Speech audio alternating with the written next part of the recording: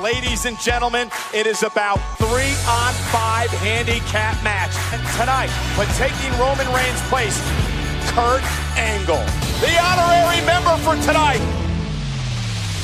Their attention to the big red machine, Kane. Through the table, Strowman's out, Kane is out. Here comes Sheamus, there goes Sheamus. Angle into the barricade. Sending it through the table. Get him out of here. It's turned into a 5-on-2 massacre. Sheamus missed with the throw. Angle slam. Kane blasted through the barricade. Kane homage to Roman Reigns. Angle with the cover.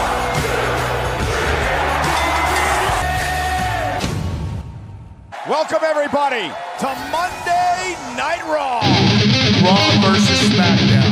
This is my show.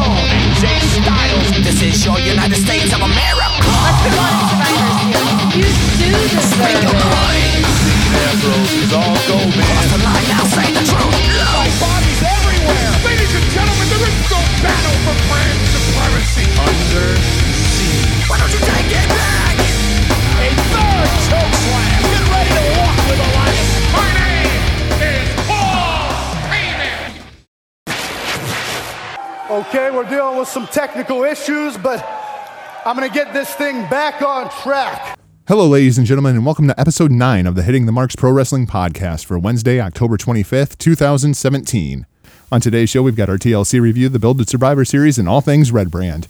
But before we dive in, it's my obligation to tell you this is a podcast by the fans for the fans, bringing you all the news that is news from across the professional wrestling world, talking creative, the business aspects of professional wrestling, and of course, giving our unsolicited opinions. You can contact the show on Twitter at HTMPWPod, on Facebook at Hitting the Marks. Drop us an email at hittingthemarks@gmail.com. My name is Jargo. I'll be your host for the day. I did this open 3 times before I finally got it recorded right. I'm joined alongside my Huckleberry RBV. Rick, welcome to your show. It's me. It's RBV. Rick Vickery here. You know, we survived the great panic of TLC. And then, I'm not even sure how to describe Raw. I know we're going to dive headfirst in that later in the show. So for now, all I'm going to say, in honor of Seth Rollins, I'm ready to burn it down. Well, the most important question that I have to ask you on this episode, Rick, is red or blue? You have to choose. You have to choose right now with nothing to go off of. Whose side are you on for absolutely no reason whatsoever? I actually had been thinking about this, so I do have a reason. Oh. And to me, what we've seen, especially last night in that last segment there, what we've seen transpire, if they're objective, it's very clear what's going on here. And so I'm going to say that I'm obliged to be their Huckleberry. Raw, they were Pearl Harbored by the Blue Brand last night. Now, SmackDown came in as cowards and low-life thugs and laid a beat down on them. I'm going to go with Team Blue. I'm going with the radio. They're going to the heel side. They want us to support the babies here. I'm going to back the Red Brand. I'm going with Team Blue. Bad guys over strong. No. But you know what? No matter what side you're picking, let's all be real honest with each other here. If you're Raw, if you're SmackDown, if you're somewhere in between, when this is all said and done, the smoke clears, you know what this is really all about, don't you? Make Roman look strong. Someone call the conspiracy horseman. This is all about the single most important agenda driving WWE. And you're exactly right. Just think of this. At some point, most likely the go-home show, it's going to be a scene reminiscent of the glass shattering way back there in the invasion angle. The Roman factor is going to come into play. Raw is going to be getting the beat down of their life, and you know who's going to come save the day. Who's going to be the hero? It's going to be Roman Reigns. And now I'm sad and depressed, and I want to go listen to Coldplay. In that instant, when that happens, I wonder how all of these, I don't want to use any insider terms here, what we call each other, but all these fans out there that are just taking this spoon-fed, that are loving what they've seen, this complete garbage that has been laid out for them. I wonder how they're going to feel then when the end game is that they should love Roman Reigns. Oh my God. It's nauseating because it's true. You know it. I felt like when I was trying to format this show, I was trying to do it to where we could just talk about TLC and Raw at the same time rather than doing like 2 review shows, because I hate doing review shows. But there's no other way to do this because it was truly the tale of 2 shows. I couldn't believe that these 2 shows were even put on by the same company, let alone the same talent. It was just, I thought there was some good stuff inside of TLC. And then I saw Raw. And I was just like, what in the fuck? They built up so much good faith inside of TLC, and then they just pissed it all away for me. Yeah, I went into TLC. You know, they had so many problems. You know, they really had put, you know, from the get-go, the major hype around, it was all around 2 matches, and then only 2 matches on the undercard got any kind of attention. You know, then they lose Bray and Roman due to the illness, and it all just kind of unraveled. So I kind of went in, and they did a great job. They put the show together. They presented something that the majority of the fans were excited about. So I went in there kind of treating that as like a novelty act. This can be one of those things you just kind of, you know, buy your ticket to. They roll out some big names. You kind of sit back and enjoy yourself. And for the most part, I did. It was a very entertaining show. We were talking before we started recording that I almost wonder if Vince just works really, really well under pressure. Because TLC, Vince was absolutely under the gun. And TLC was a good show. And then you turn around for Monday at Raw, where he has a little bit more time to sit and think about it and overanalyze it to death and run it through all these filters, and you get what we had on Raw last night. The best stuff Vince ever did was when WCW had him under his thumb. I was to say, well, you know, what speaks to your point is if everyone really thinks and looks back at when they were at their best, it's when they've been pushed. When Vince has got his back in the corner, he has to do something. He's got to come out fighting.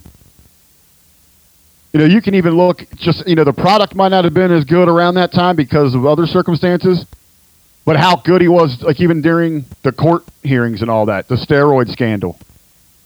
You know, he pulled out every card he could to make sure he was going to survive. We saw that in the Attitude Era when his company was threatened to be destroyed, to put out of business by WCW. We see it there, and we saw glimpses of that at TLC. Their backs were against the wall. They had their number one guy, the face of the company, the future, he's out. And then the second marquee match, they lose that they've been building for months and months and months. 6 months that thing's been building up. Yeah, it's a ridiculously long build for Wyatt versus Balor. But to the point, and you know, the Vince, Sister Abigail thing is just, oh my God. Right, but you know, if for it or not, that was the pinnacle point in that program. Yep. I think that program's dead now. Don't you just kill that program at this point? At this point, yeah, that's one of those things in wrestling that you just kind of you sweep under the rug and you hope in reboot 6 months nobody really remembers what was going on with it. Just reboot Wyatt back to square one and go with it from there. Yeah, but back to the point there that, you know, what we saw from Vince when their balls are in the fire, they react. We didn't see that so much on Monday night. Well, let's start with TLC. What did you give TLC on a 1 to 10 rating? And you know what? I was sitting here thinking about this, and I hate doing these ratings. Yeah, I think I'm more of like a pass-fail type of guy, but I know it's part of the game here, so I think I'm going to have to. I'll give it a 6. I had it at a 7. So okay, so yeah, we're pretty reasonable. In there. I thought there was definitely more good than bad in this show, and then when you get Balor and Styles, that pushes it up. So I gave it a 7. I very much felt like it was a tale of 2 shows, to where you had the undercard and then you had the 2 main events. The undercard matches were fine; they were good. Nothing absolutely spectacular that stood out to me. Then you had Balor versus Styles, which I thought was a very good match. And then you had the car wreck that was the main event, which if you go in expecting a car wreck, it was fine. Yeah, I think they sent the majority of the fans home happy there, and like I said there before, I approached this as a novelty show, so I didn't really have any expectations. It was one of those things. One of the reasons that I really enjoy going to like your low level indie shows. You just gotta sit back and turn your brain off and just enjoy the action. That's what I kind of went in there with. Now there were some things that jumped out at me. I guess just the psyche in the back of your mind that they're always going to come to you for any wrestling fan out there. But overall, I was pleased with what I saw. I wanted to talk about the pre-show just very briefly because when we did our Around the Pool edition, you and I both had a lot of emphasis on the pre-show with special announcements and stipulations being added to matches, etc. And they really did a whole lot of nothing with their pre-show. Other than they told us a couple of times that Roman was sick. They never did tell us what was wrong with him or when we expected him back or if this is life or death or what's going on. But they just kind of told us, hey, they're sick and here's what's going on tonight and enjoy the show. For an hour. It's a long-running problem with these pre-shows. There's nothing going on. There are no reason to watch these. They are just an hour promo with a wasted throwaway match in there. Now, from my background, I'm in promotions and marketing. One of the most important things to me is everything that happens before the event. It's up to individuals like myself to get out there and bust our ass to sell that thing, to make sure that all eyes are on that main product when showtime comes around.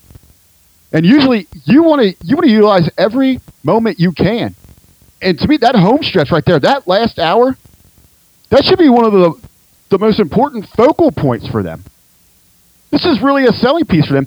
And not even so much to bring in new eyes, but people that are already locked in on you, you really want to up the ante for them. You want to juice that excitement level. And they do not do this on any of these pre-shows. It's the same format. And that panel seemed so dead last night as well. Incredibly dead. Incredibly. It was almost they're just happy to be there. Dive into some things there. Strike some emotion with the fans. And stop scripting Renee Young. Just bullet pointer. Because Renee is so freaking good at her job.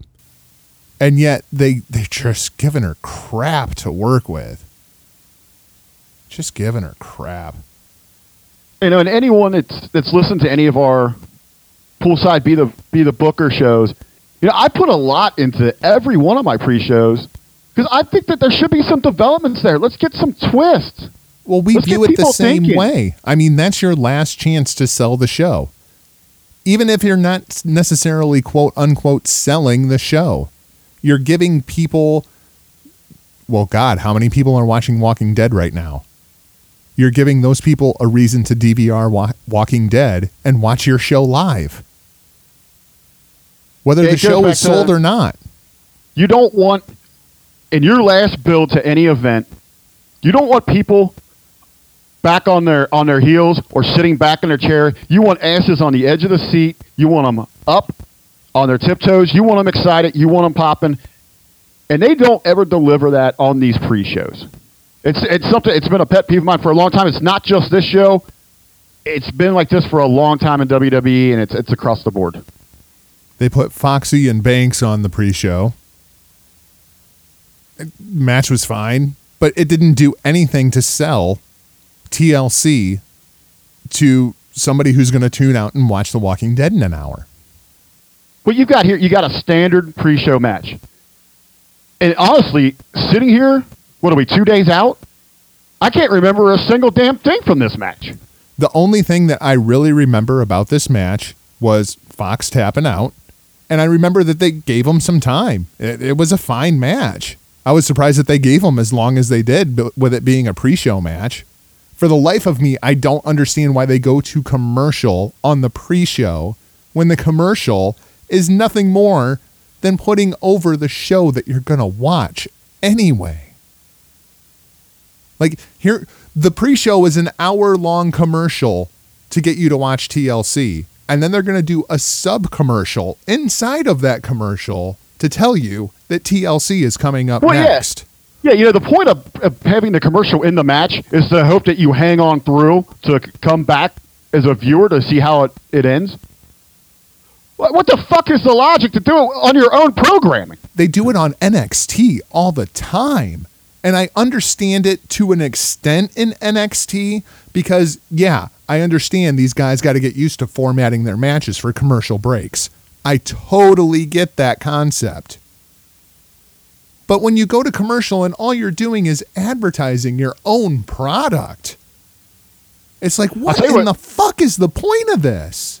What's kind of nice, as you were mentioning it, they actually gave them time. If we pull out the two marquee matches in Baylor Styles and then the TLC match, this match was actually the second longest match of the night. It went 11 minutes. And Bliss and James went 11:25. So you pull out those two marquee matches, it was the second longest match of the night. Yeah, I really took note of how much time they gave them, which really kind of surprised me. I thought Fox looked really good. I mean, we know how good Sasha is. We see her on TV every fucking week. But I was really impressed by Fox. I thought she looked really good in the match. As I said, I really didn't remember anything about it. That means I don't remember the details, but I do remember how I felt coming away from it. It's like, hey, that was a good little outing. And I'm continued to be impressed by Alicia Fox in-ring work and her character work while she's in the arena. God still helped that beautiful woman. They are doing no favors with these extended promos backstage. I don't think they're doing either one of these girls any favors right at the moment. But I mean, the women's division in general just kind of baffles me right at the moment. But we'll get more so to that as we go throughout the show. I was going to say, anyone out there knows how we feel about this women's division. It's not that we're against it. We actually are so harsh on it because we actually care about it. We want it to succeed. We want them to be given more of an opportunity. But it goes back to lowest common denominator booking, where they're just spoon-feeding the masses and it's being accepted.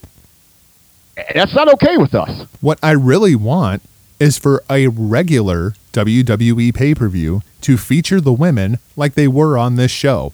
The women had 3 matches on this show, and they deserve to have 3 matches on this show and every other show when you don't have your top 7 guys stuck at the top of the card in one match.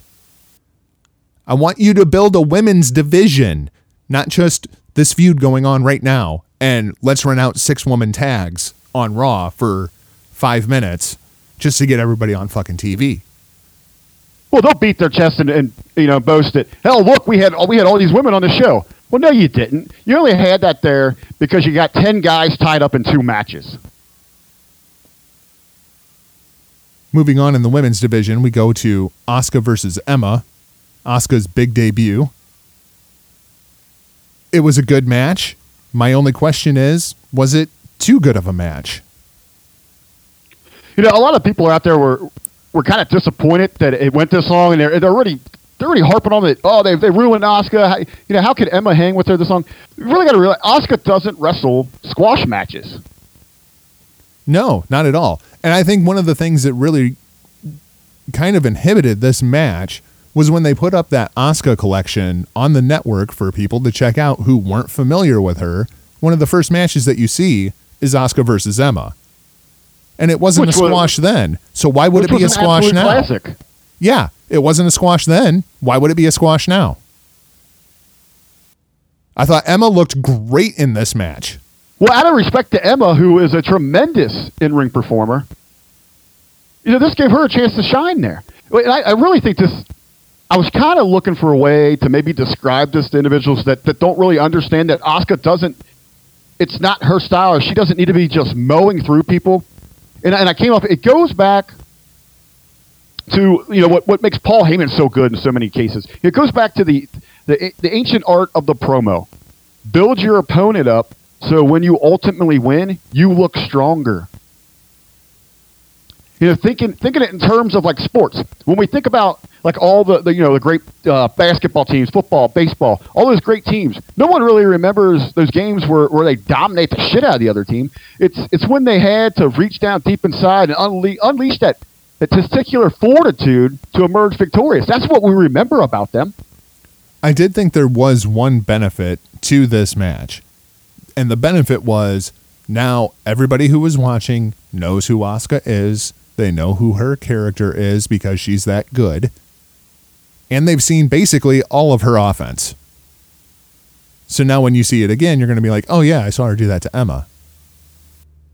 That was good, but I think part of the problem with this match, it was, 9 minutes, I believe, was the time on it? I was just going to dive into the time on this. It ran just 9.5. It was like 9:20, if I remember correctly. It was about 9.5 minutes.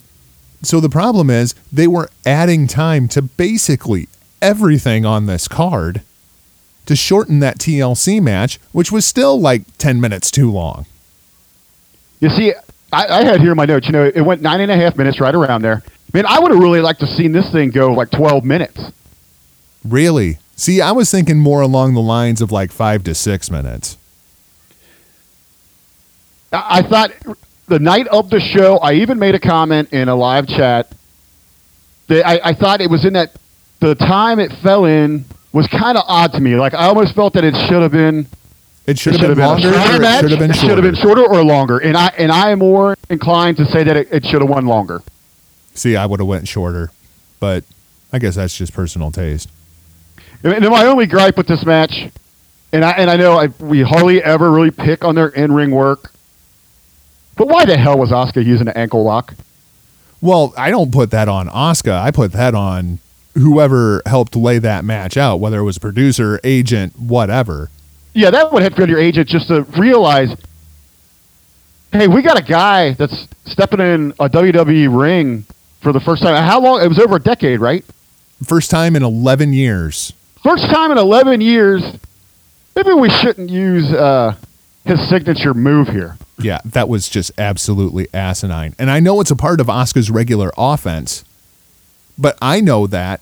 So whoever the producer is, sure as fuck should have known that and just straight up told her, don't do that in your match tonight. That's the extent of it. That's how far that goes.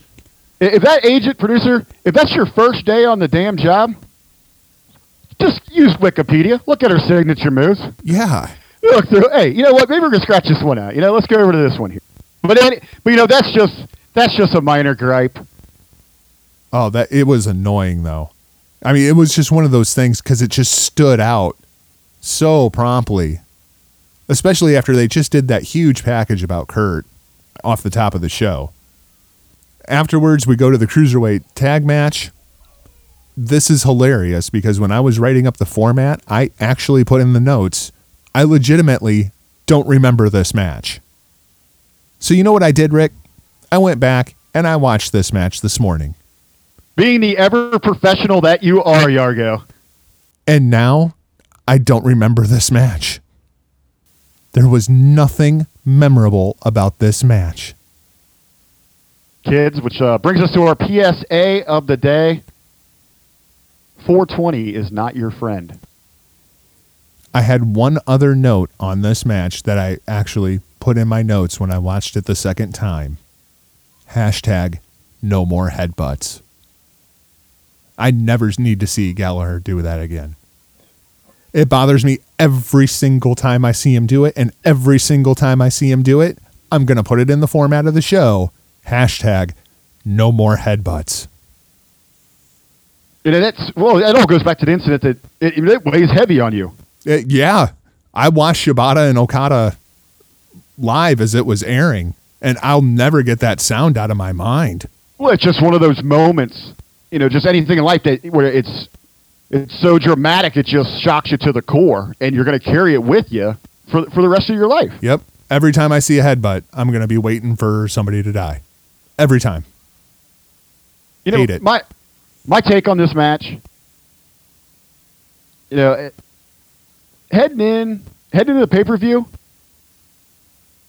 I thought they did a great job hyping this. And I thought All the character work was on point. The feud was moving along. The promo packages, they were great. They if you're watching those, you kind of perk up a little bit. Hey, what's going on here?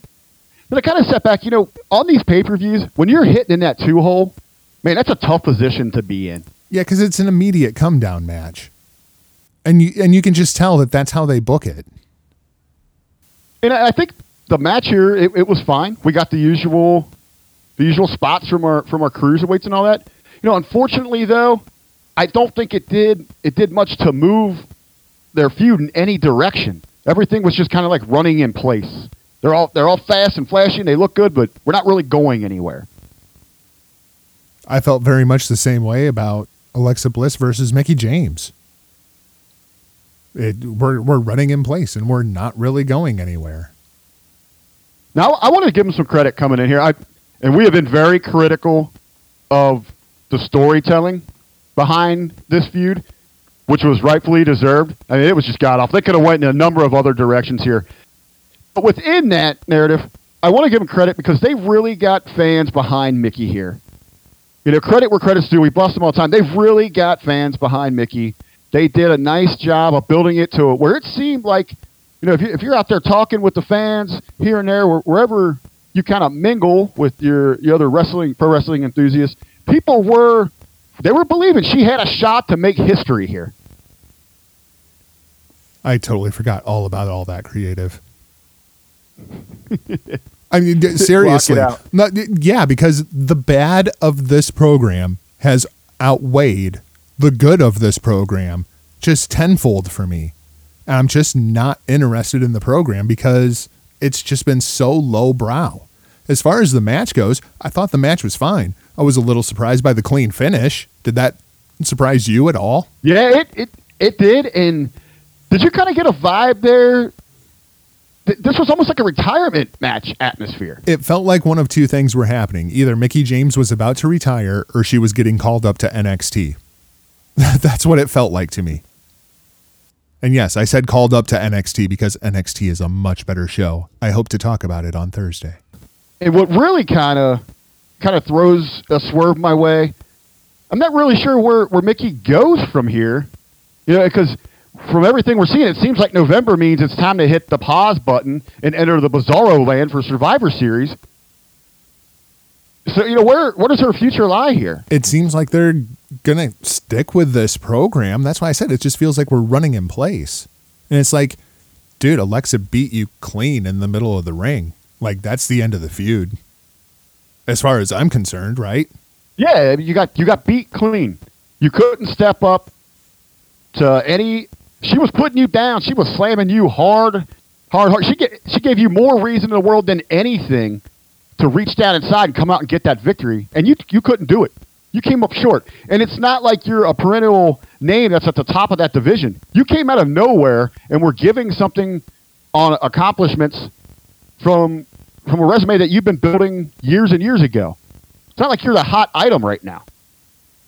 For a long time, Alexa Bliss has been one of my favorite female wrestlers. In watching this match, I realized Alexa Bliss is quickly just becoming one of my favorite wrestlers. I'm sick and tired of these goddamn people who say that she can't wrestle. She tells more of a goddamn story in that ring than any of the women, and I would say probably about 95% of the men. Her facials are great. Her body language is great. I don't give a shit about her moves. It goes back. I agree with you 100% there. If it's Bliss or anybody, it's just that logic that you laid out there. I don't give a shit about the flip flop and all it's your rope to rope, corner to corner, your mat technician and all that. You got to be able to work a crowd and tell a story, and that is what the people that have made the most money in this business. That is what they excel at. That's why she's the champ.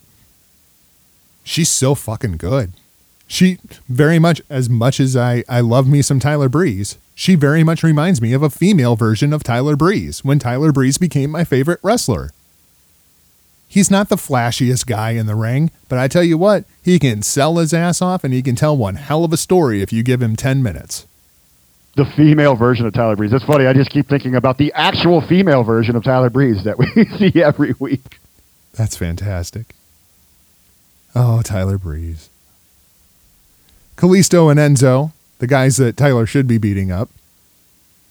Enzo regaining the Cruiserweight Championship here. I was going to say here, we've got the record tying two-time Cruiserweight champion. How you doing? I love that Enzo can't talk right now. That is cracking my ass up. How poetic. That was genius last night on that intro. Oh, that was, yeah. I thought it was one of the maybe subtle. Yeah, I don't even think I have that on the Raw review. But yeah, that was freaking great. A bit subtle, but man, did it hit all the marks. I mean, it was some classic entertainment. It was probably more of the one, like, off the beaten path, entertaining parts of the evening last night. As far as the match goes, Enzo gets the belt back. Which is the right call.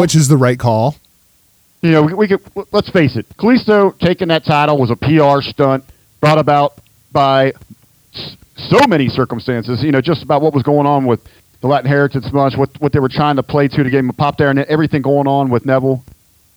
But it was the right call to get the belt back on Enzo, get it back on that heat machine. Now he can keep rolling on.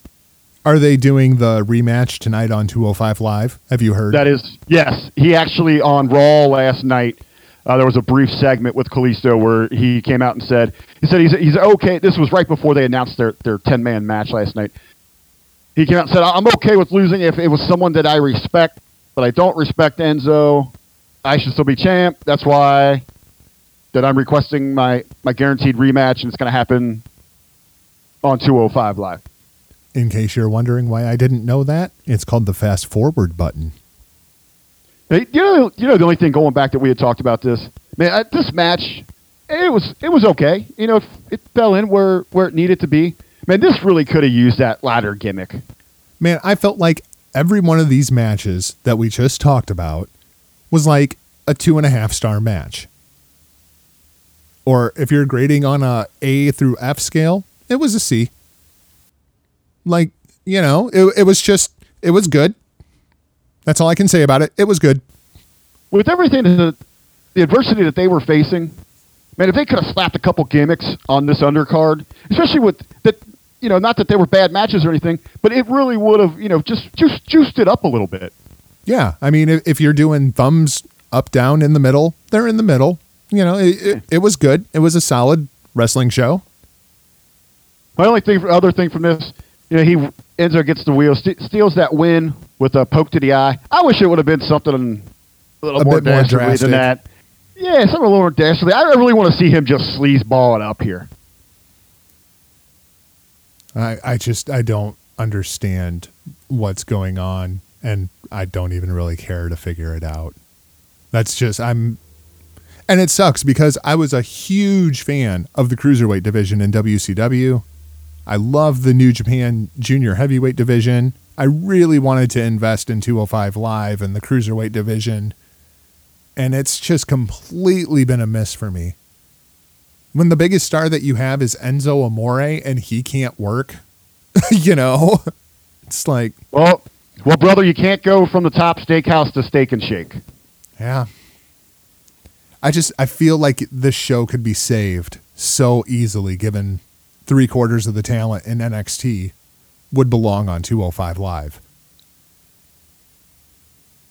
I can't believe that Johnny Gargano would not be best for business on 205 Live right now.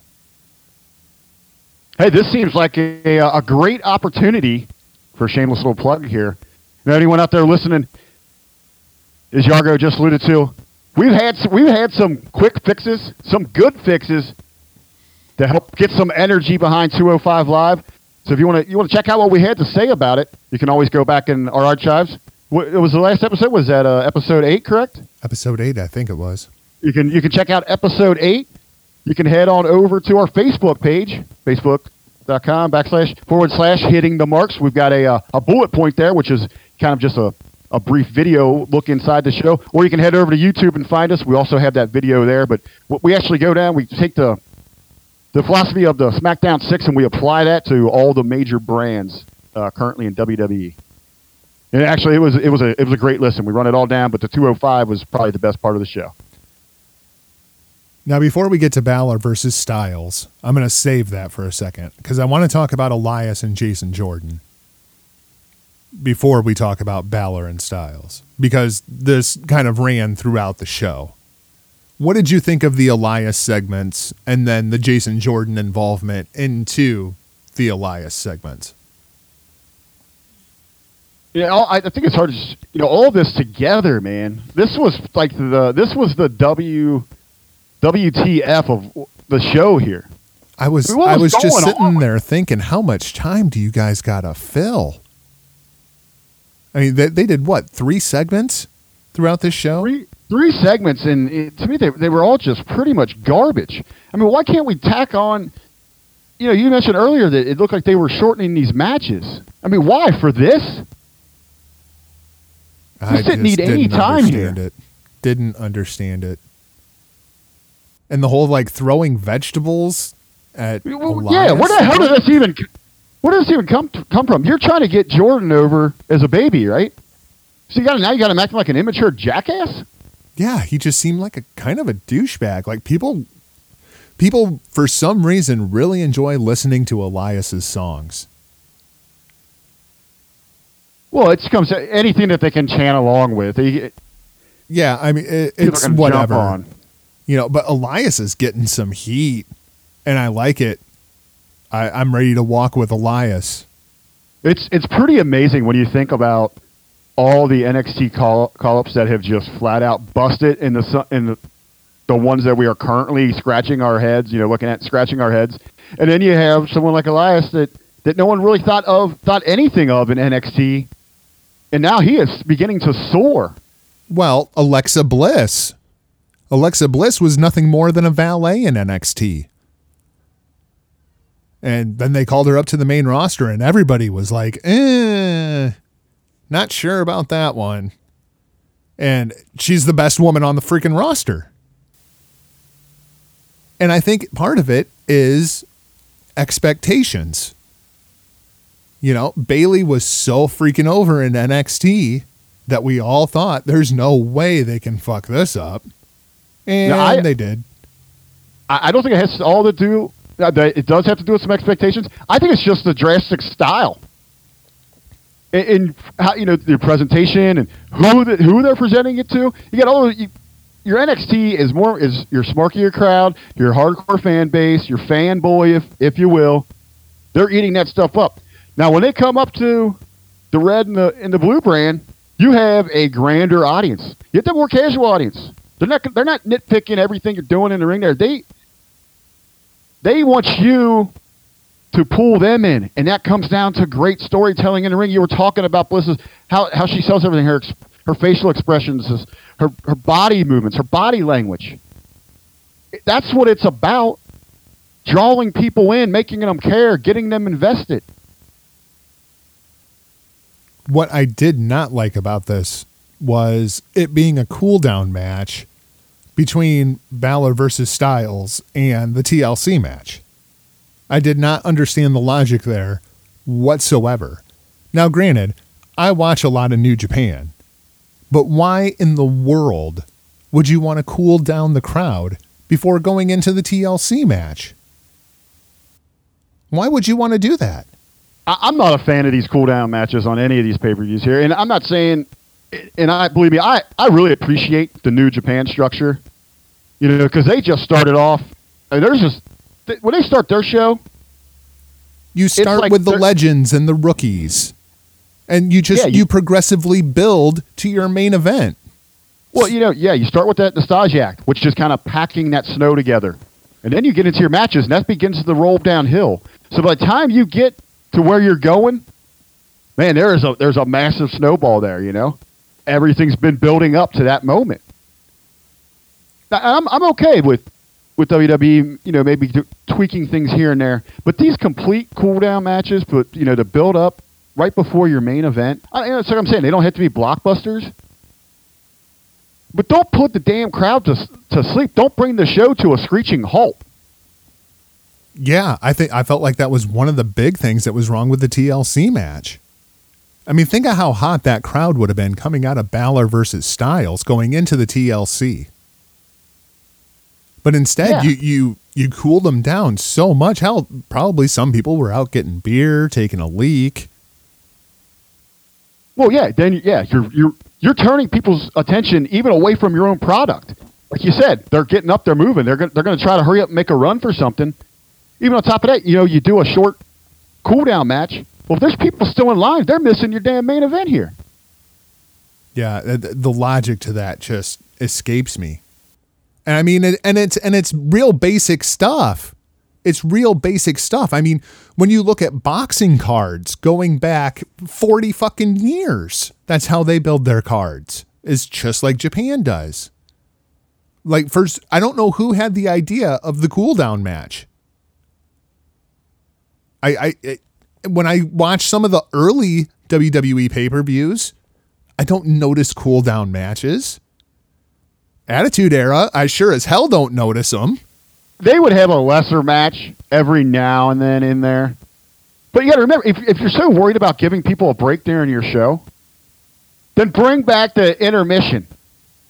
Amen. I love intermission at New Japan shows. That's when you go and you make a sandwich and you go to the bathroom and you go outside and you have a cigarette, and that way I'm not missing any of the action. Take 10 minutes in the show, kick it over to Renee Young at the control center. Just briefly talk about what we had just seen, and then start hyping again. Show us the highlights of what we've already missed for those just tuning in. And then move on to the rest of the card.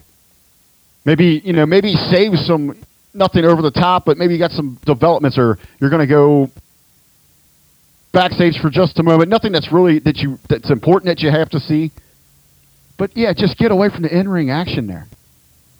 And then when you come back from intermission, it's fine to put this match as the first match, because people hear, oh, another match is starting. I need to make my way back to my seat. And that is it. And this would be a prime example that you hear that guitar kind of going, oh, something's going on there. Let's start making our way back. And so if you don't get there in total time, you didn't miss a whole lot. But get back in your seat, or get back in your area, because you're not going to want to miss these final two that are coming up. So let's talk about the final two here. Let's start with Balor versus Styles. What did you think of the match? Did you enjoy the match? Yeah, I enjoyed the match. I really thought it was more... It very much felt like a New Japan match. It had that flow. I think because, they probably didn't have a lot of time to work through some things with each other. So they just went back to what they both know that they're very familiar with. That would be a little different. What I took away from it, this was much more of a teaser to me of things that could come between these two. It was more of an appetizer. I don't understand all the distaste that I'm seeing for this match online. I mean, the general consensus seems to be that this was a 4.25 star match. What the fuck were you expecting? It's the first time they've ever faced off. Of course it was a 4.25 star match.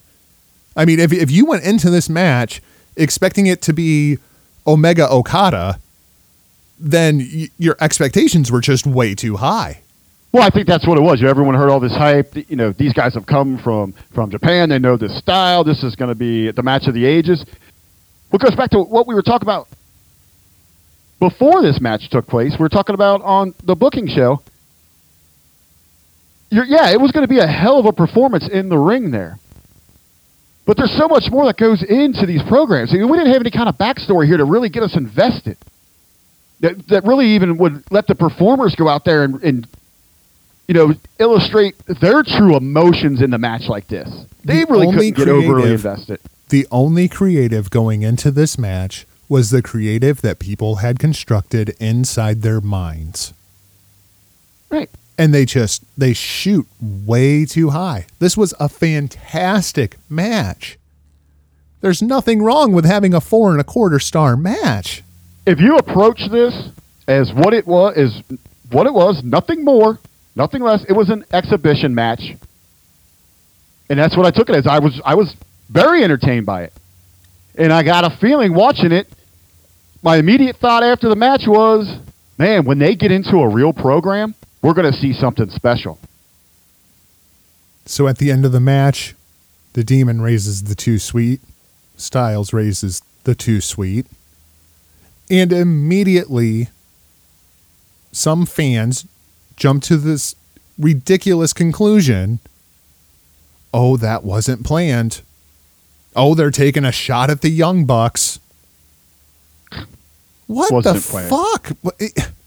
I did see where Styles was trying to play off that Vince didn't completely know about it. Yeah, come on, boy. You ain't got that kind of balls. Yeah, I mean, And especially when they made mention twice of the famed club on the the program. Notorious Club.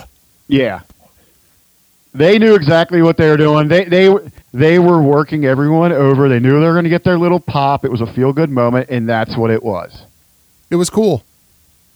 It was cool. It was awesome seeing those two guys go at it. It was a dream match. Completely lived up to my expectations. I thought it was the best match Balor had on the main roster.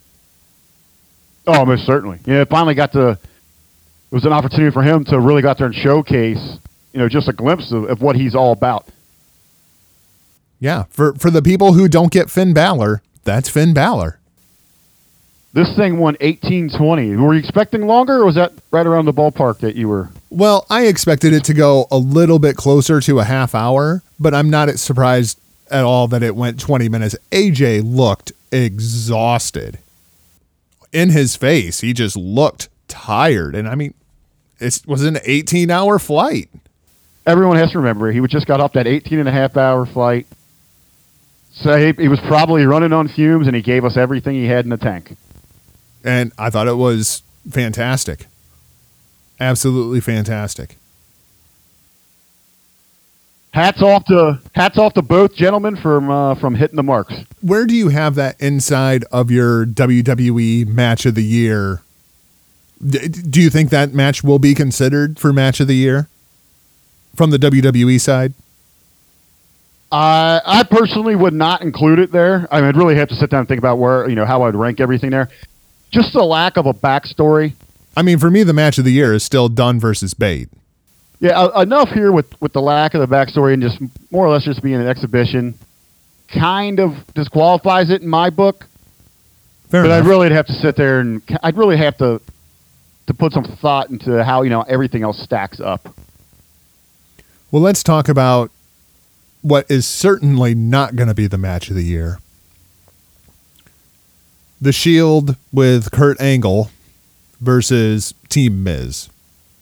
Let's start with, I don't even know where you want to start. I mean, this thing was just a train wreck, which is fine. I mean, it's TLC. I expected a train wreck.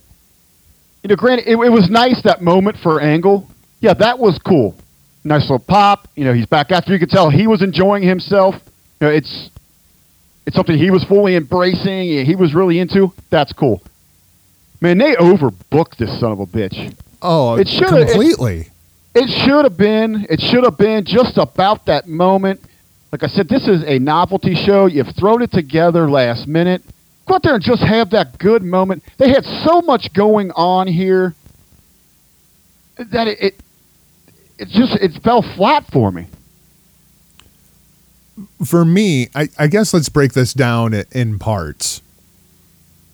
Let's start with Angle. What did you think of Angle coming out with the Shield and the full tactical gear? And did you have any thoughts about that when you first saw it? No, I was cool with it. It was a different look for him. I know some people were busting out. He looked a little awkward and all that. What was your line? You compared him to a busted. He looked like a busted condom. He looked like a busted black condom. Come on, I don't think it was that bad. Well, no, just the bald ass white head coming out of Just coming all out that the- black gear. He looked like a giant penis. I'm not And I saying can that Kurt understand- Angle's a dick. I'm saying he looks like a penis. And I can understand why they went that direction. Because heading into it, some of these we're talking about, man, why now? Why are you doing this? There's so much money to be had down the road with that big grand return. So I think maybe in their head, they're like, well, we could just run him out there. But he's a member of the Shield this time. We'll save the big Olympic hero. My first thought was Kurt looks thin, which doesn't surprise me. I mean, Kurt's in great shape, but he's not in in-ring shape. Right. And so I thought, maybe they put him in the Shield gear just so he wouldn't be quite so self-conscious going out there and running around in his underwear. As the match went on, I guarantee you that was a real flak jacket. I mean, that dude was taking some chair shots to the ribs, chair shots to the back. They put him in that Shield gear to protect him, which I thought was an incredibly smart move above everything else. Well, there you go. So, as we sit there and everyone's that's one of those things that we're nitpicking. If you really look at it, I thought it was the smart thing to do. There is some logic there. It's just not always people like, oh, you want to bitch and complain and nitpick about everything. Well, yeah, it's fine. But then show us the logic. So, yeah, once I saw him going after Kurt with chairs, I was like, okay, that's a real flak jacket. That's what's going on here. Do you think he got a little gassed at all? Oh, I think a little bit. I mean, he had that one bump where he kind of went between the ropes and landed on his head, which made me kind of cringe when I first saw it. And I don't know if it was like so much that he blew up. I don't think it was so much that he blew up. I think it was just that was how they scripted it in case he did blow up, because he wasn't even sure how hard he was going to be able to go.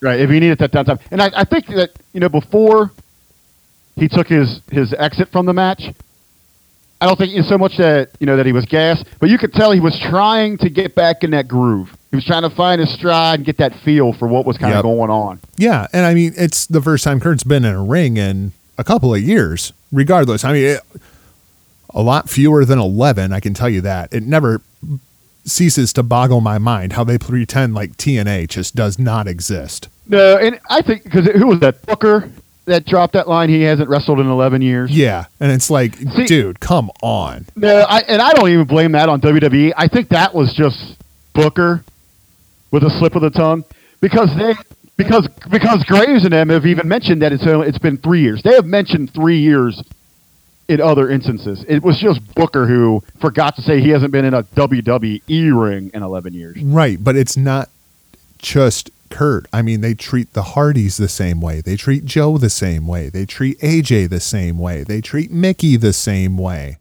Like, they try so hard to not let you know that TNA exists. It's just ridiculous. It's not just TNA. It goes all the way back. They would rarely ever recognize anyone from another promotion. That's why you would see the gimmick changes from anyone that was coming from the territories. They didn't want to.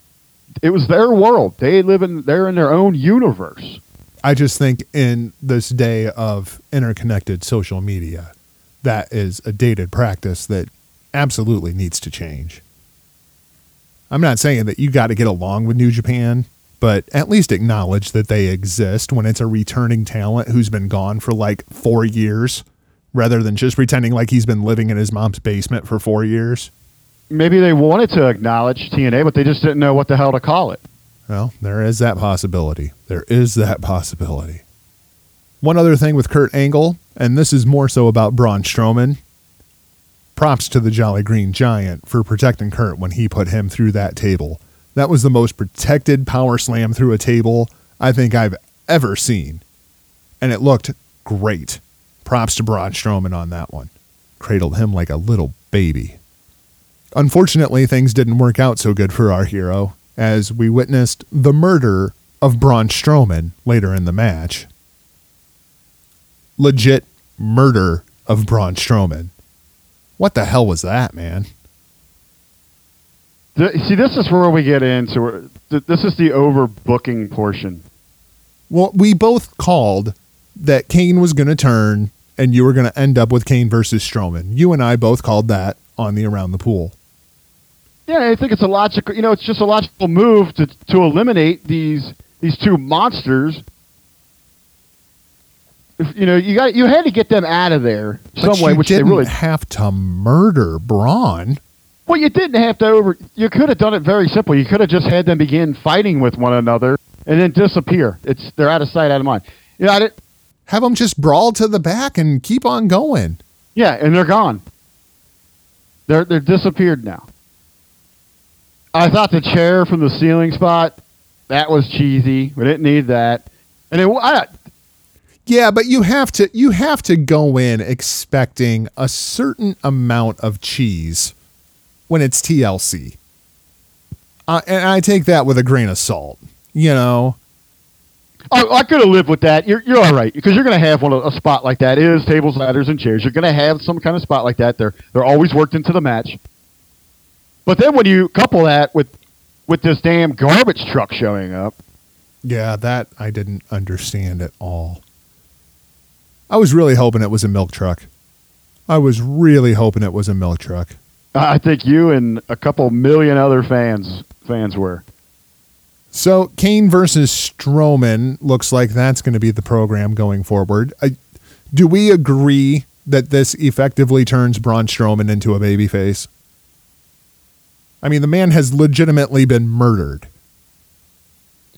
Well, I think, they're sitting with, they see the reaction that he is getting. Just go with it. And now they're going with it. Which, it's kind of funny. They notice, hey, you know what? These people want to cheer him. Let's make him a baby.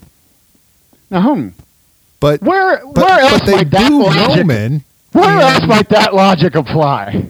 Just, God. Speaking of Roman, I can't believe that they still found a way to put Roman Reigns over when he wasn't even in the fucking building. Hey, man, you got to keep Roman over strong. Oh my God. I was just, they're paying homage to the big dog. I never wanted to shit in Michelle Cole's mouth so badly. This another moment where they're overexerting themselves along with the overbooking to diminish this moment for Kurt Angle. So I really don't have anything to say about the bar or Rollins and Ambrose, other than I'm happy that Rollins is all right. He scared me to death when he went off of that ladder and when he hit the table and immediately started grabbing his knee. Yeah. Well, hold on. How about when they were going to hit him with the crucifix power bomb through there, and the damn thing didn't break? Yeah, that. I mean, who was gimmicking these tables? They should have bought the $5 tables instead of the $30 tables. I mean. Well, the other thing I got from Rollins and Ambrose, I mean, are these the toughest sons of bitches that ever lived? Absolutely. I mean, absolutely. There's prisoners in Guantanamo Bay who have it easier than these two did in this match. Yeah. I mean, how are they still, logically, how are they still moving after this? Well, I mean, even after Rollins, after that spot where he was grabbing his knee, I was so scared he was hurt. And I'm even asking the wife as we're sitting there watching it, and I'm like, have we even seen Seth stand up since that table spot? Unless somebody was helping him up to knock him back down. It was probably 10 minutes after that table spot before I knew if Seth was all right or not. Because he was just selling his ass off because all he was doing was getting the shit kicked out of him. Him and Ambrose both, man, they both took an ass whipping on that show. My God. It was overbooked. There was too much going on. They were trying to cover so many bases. It should have been about Kurt, but I guess at the end of the day, Kurt had his moment. It felt good to see him back there. So I guess we can hang our hat on that. I thought Miz was the MVP of the show, which some people probably think sounds absolutely ridiculous. I don't. You know what? Actually, I agree with you 100%. He showed you he was the focal point of the match. Wherever Miz is, that's what you're supposed to be watching now. Miz is taking your eyes off of people resting on the outside. Miz is taking your eyes off Angle being gone for half the match. Miz is directing traffic. Miz controlled that entire match. Even when he wasn't doing anything, if you just kept your eyes on him, his subtleties. He's so good right now at everything he's doing in there. I mean, he truly has become that go-to ring general. Yep. He is evolved into a performer that is far beyond anything I ever expected, and I'm an old school misfit. Overall, I thought it was a surprisingly good show.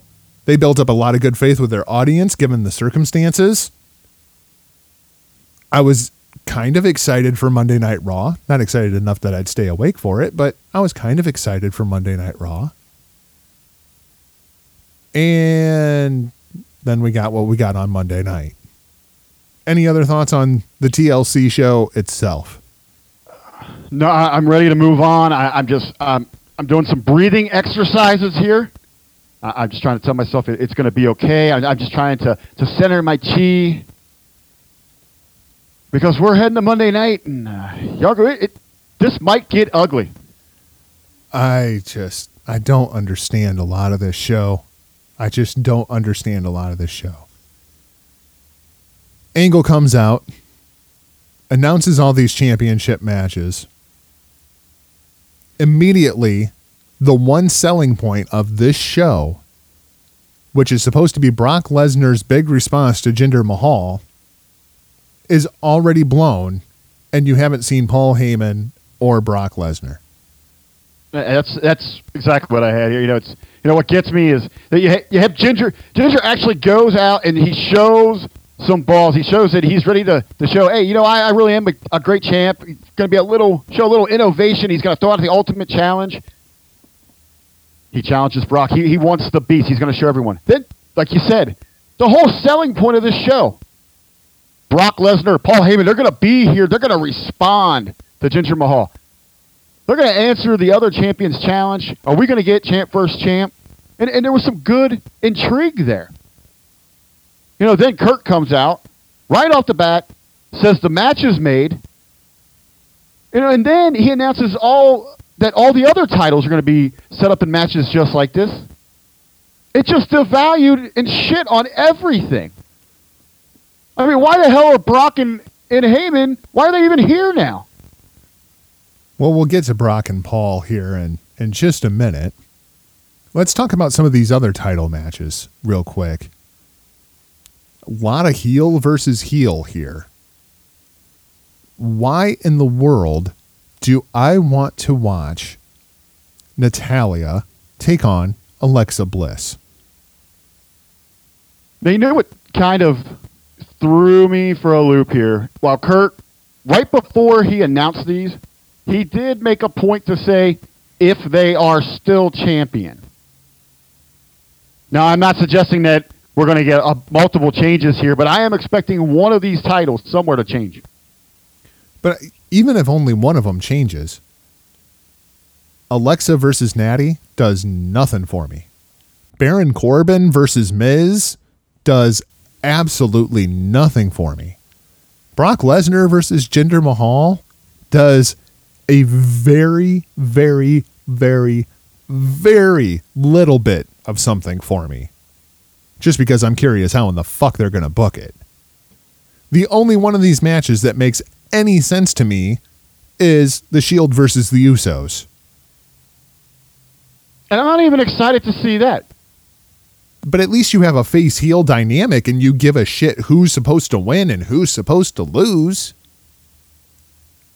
I think when they added all these title versus title matches, the bad taste in my mouth, I just really don't care about what's going on. You had something unique and special that you could have had just highlighting your two top champions like this. Or at least let them have that be the focal point for a couple weeks, and then you can add the other ones in 2 weeks. We just bitched about this last week that when they actually have a show of importance that is driven by real storylines that move your talents from week to week, month to month, year to year, they throw together matches a week before the event. Now we have Survivor Series is essentially a novelty event. You're just throwing the brand together. No, it's November. It's time for us to hate each other. It's rivalry week, whatever. But now they feel the need. You got to announce every damn thing a month ahead of time. How about building some story there? Give me a reason, some tension. That why does Natty think she's better? Why do the Usos why do they care about the Shield? They don't. Let's talk about a couple potential title changes, because I picked up on that verbiage as well. I think the logical ones here are Charlotte would defeat Natalya, so then you would end up with Charlotte versus Alexa. which I don't think is a match that they want to do just yet. Is there anybody else that you could see beating Natty on the babyface side of SmackDown to take on Alexa? The way that they've been positioned at this point, I don't. I mean, the way anyone's positioned, it's going to have to be, unless it's Charlotte, and I still think that they're going to hold out and do that at the Starrcade Live event. Yep, I'm with you. So other than that, you would have to just slingshot somebody to the top. So let's look at the Raw side. Any chance that Mickey wins the championship from Alexa before Survivor Series? So you end up with Mickie James versus Natalya? Are you interested in that match? I could understand where you could build a base there. You've got two great in-ring performers. They can obviously go. I just think at this point, why would you pull that title switch on your average show? Yeah, why wouldn't you have done it last night, right? Instead of having that grand moment at TLC where you're going to have that great celebration for her. Is there anybody that you could see Baron Corbin losing to at this point? Ty Dillinger, maybe? So you'd end up with Ty Dillinger versus Miz? I'm not even that invested in Ty Dillinger after seeing the shit that he pulls here later in this show. Yeah, and I just don't see anybody else to take the title off of Baron Corbin right now. Miz? Who's Miz going to drop the title to between now and Survivor Series? He's not even involved in a regular feud. Well, I think what you're going to end up turning this into, they're going to play it off where if you're wearing red, you're going to turn into the face in this show. So Miz is going to go out there and play the baby. How is that beneficial for the Miz at this point? I mean, it isn't. That's why this entire concept is stupid as hell. Any chance Jinder loses? Of course not, because India, right? The India tour in December, so that's not happening. Well, now there's a rumor that they're going to bring in a special guest referee for this, and the lead candidate for that is John Cena. Yeah. So you end up with Jinder Mahal versus Brock Lesnar with John Cena as the special guest referee. Okay. What? Well, get ready. I just someone call SummerSlam 1997. Cena will cost Ginger somehow. Something will come up where there is conflict between those two, and guess what? Now, y'all do not murder me over saying this, but guess what? That means that Jinder's going to hold that title going to WrestleMania. Break JBL's record and become the longest reigning champion in the history of SmackDown Live, and blah, blah, blah, blah. Blueprint SummerSlam 97. Special referee cost a challenger, or not a challenger, or one of the competitors a match in this case. And we got the spark for a feud. So let's go over the rest of Raw here real quick, because I didn't think there was a whole lot worth talking about on this show. AJ, Dean, and Seth versus Miz and The Bar. I thought it was a fine match, but it did absolutely nothing for anybody in any storyline whatsoever, and it was the first half hour of the show. They did nothing moving forward, and at the time, without knowing what I know now, I kind of thought, it's a fine match, right?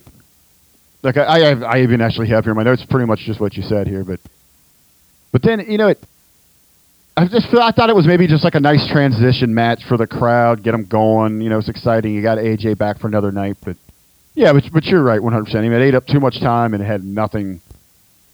It was a time filler. Kane comes out, destroys Dean Ambrose, destroys Seth Rollins, destroys AJ Styles. For those of you not missing Pyro, are you missing it now that Kane's back? Because I'm really missing those flames. That entrance just doesn't seem half as cool without the Pyro. That shock of the awe and surprise that the baby faces sell every time Kane comes out, it's just not the same without the Pyro. And after he lays waste to the Shield and company, and I mean, it was a weird transition going into the match. Well, I mean, then they go to commercial. They come back from commercial. Kane's still in the ring with his music playing. So we're led to believe that Kane's just been standing there now for 3 minutes. Then we go to a video package that explains the murder of Braun Strowman. So it's another 2 to 3 minutes. Kane's still standing in the ring with his music playing. Until finally he cuts a promo that I didn't think was a very good promo at all. I'm the only monster on Monday nights. What? I think I missed that part. I don't know if I went down to get something to eat or I was probably fucking fell asleep. Man, it just seemed like I saw him choke slamming Ambrose. And then I just remember the next thing I came to and I was like, wait a minute, he's got a fucking match with Balor? Kane demands that he wants some competition, very much like Braun Strowman used to do. Out comes Finn Balor. So, 24 hours after beating the phenomenal AJ Styles, Finn Balor gets basically murdered by Kane. Not 1 chokeslam, not 2 chokeslams, 3 chokeslams, trying to put Kane over strong. Do you think they botched that chokeslam off the top rope? Yes, absolutely, I do. It just looked incredibly awkward. It was so awkward looking. Now I'll meet you there. They're trying to get Kane over. He's looking great,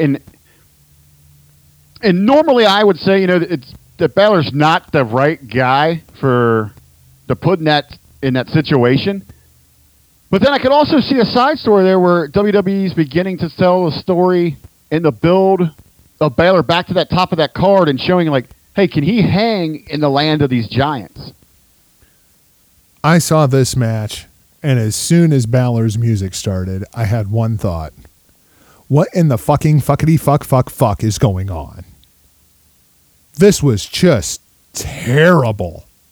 You could have put Kane in there with any number of people and had that match to make Kane look strong. You didn't need to do it to Finn Balor. If you wanted to do it to Finn Balor, so at some point you can do a rematch, Demon versus Demon, that's something I could be up for. But then you have Kane be a monster and beat Finn Balor senseless on the outside with chairs and a barricade and whatever, and make Kane the I don't give a fuck about your rules monster. If you're going to build him up for Braun Strowman, don't just have him beat Finn Balor. Have him destroy Finn Balor.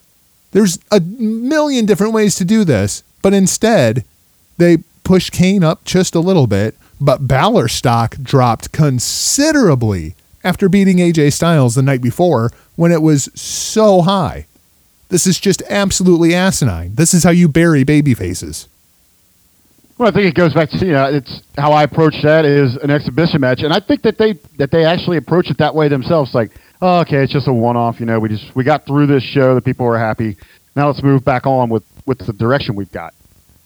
I'm not excusing it in any way. I'm just, I guess, throwing it out there. They're flawed logic, whatever the hell. Way more lost in Balor than gained in Kane last night. Way more. God, I hated that segment. Then you get Asuka versus Emma in the rematch, which was very much the same match that you got the night before, with the same complaints that you had from the night before. It was like watching a rerun. It's kind of gets me. We see this quite a bit. Does WWE feel that not enough people are watching the pay-per-views, or they think that people just didn't get it? Night after rematches just make no sense to me. That's when I flip over to the football game, check the score. And I might come back to Raw. I might not. Well, in 99% of the damn time, it's the same match that we just seen. I don't understand putting Asuka on Monday Night Raw last night unless it was to be recruited for the Red Brand for Survivor Series. There's no way I would have had her wrestle last night. Asuka's been on the main roster for 2 days, and she feels like she's just another girl on the roster. Nothing special about her at all. What they should have done there, they did a great job of building up that Raw brand debut, going to TLC. Go back, do it again. She debuted there, Then show highlights of her beating Emma. And then say, next week, 2 weeks, she's actually coming to television. Yep, and put it over that a big deal that she's going to be fighting on television. Yeah. Because you're not going to see it very goddamn often. I would make Asuka the Brock Lesnar of the women's division. You have to buy the network if you want to see Asuka fight. Yeah, well, just make it a big deal. You know, that if you missed it at TLC, in 2 weeks, we got something for you. Right here, USA Network. Oh, she's coming. Yep, and then put the microphone in Emma's hand and make her put it over.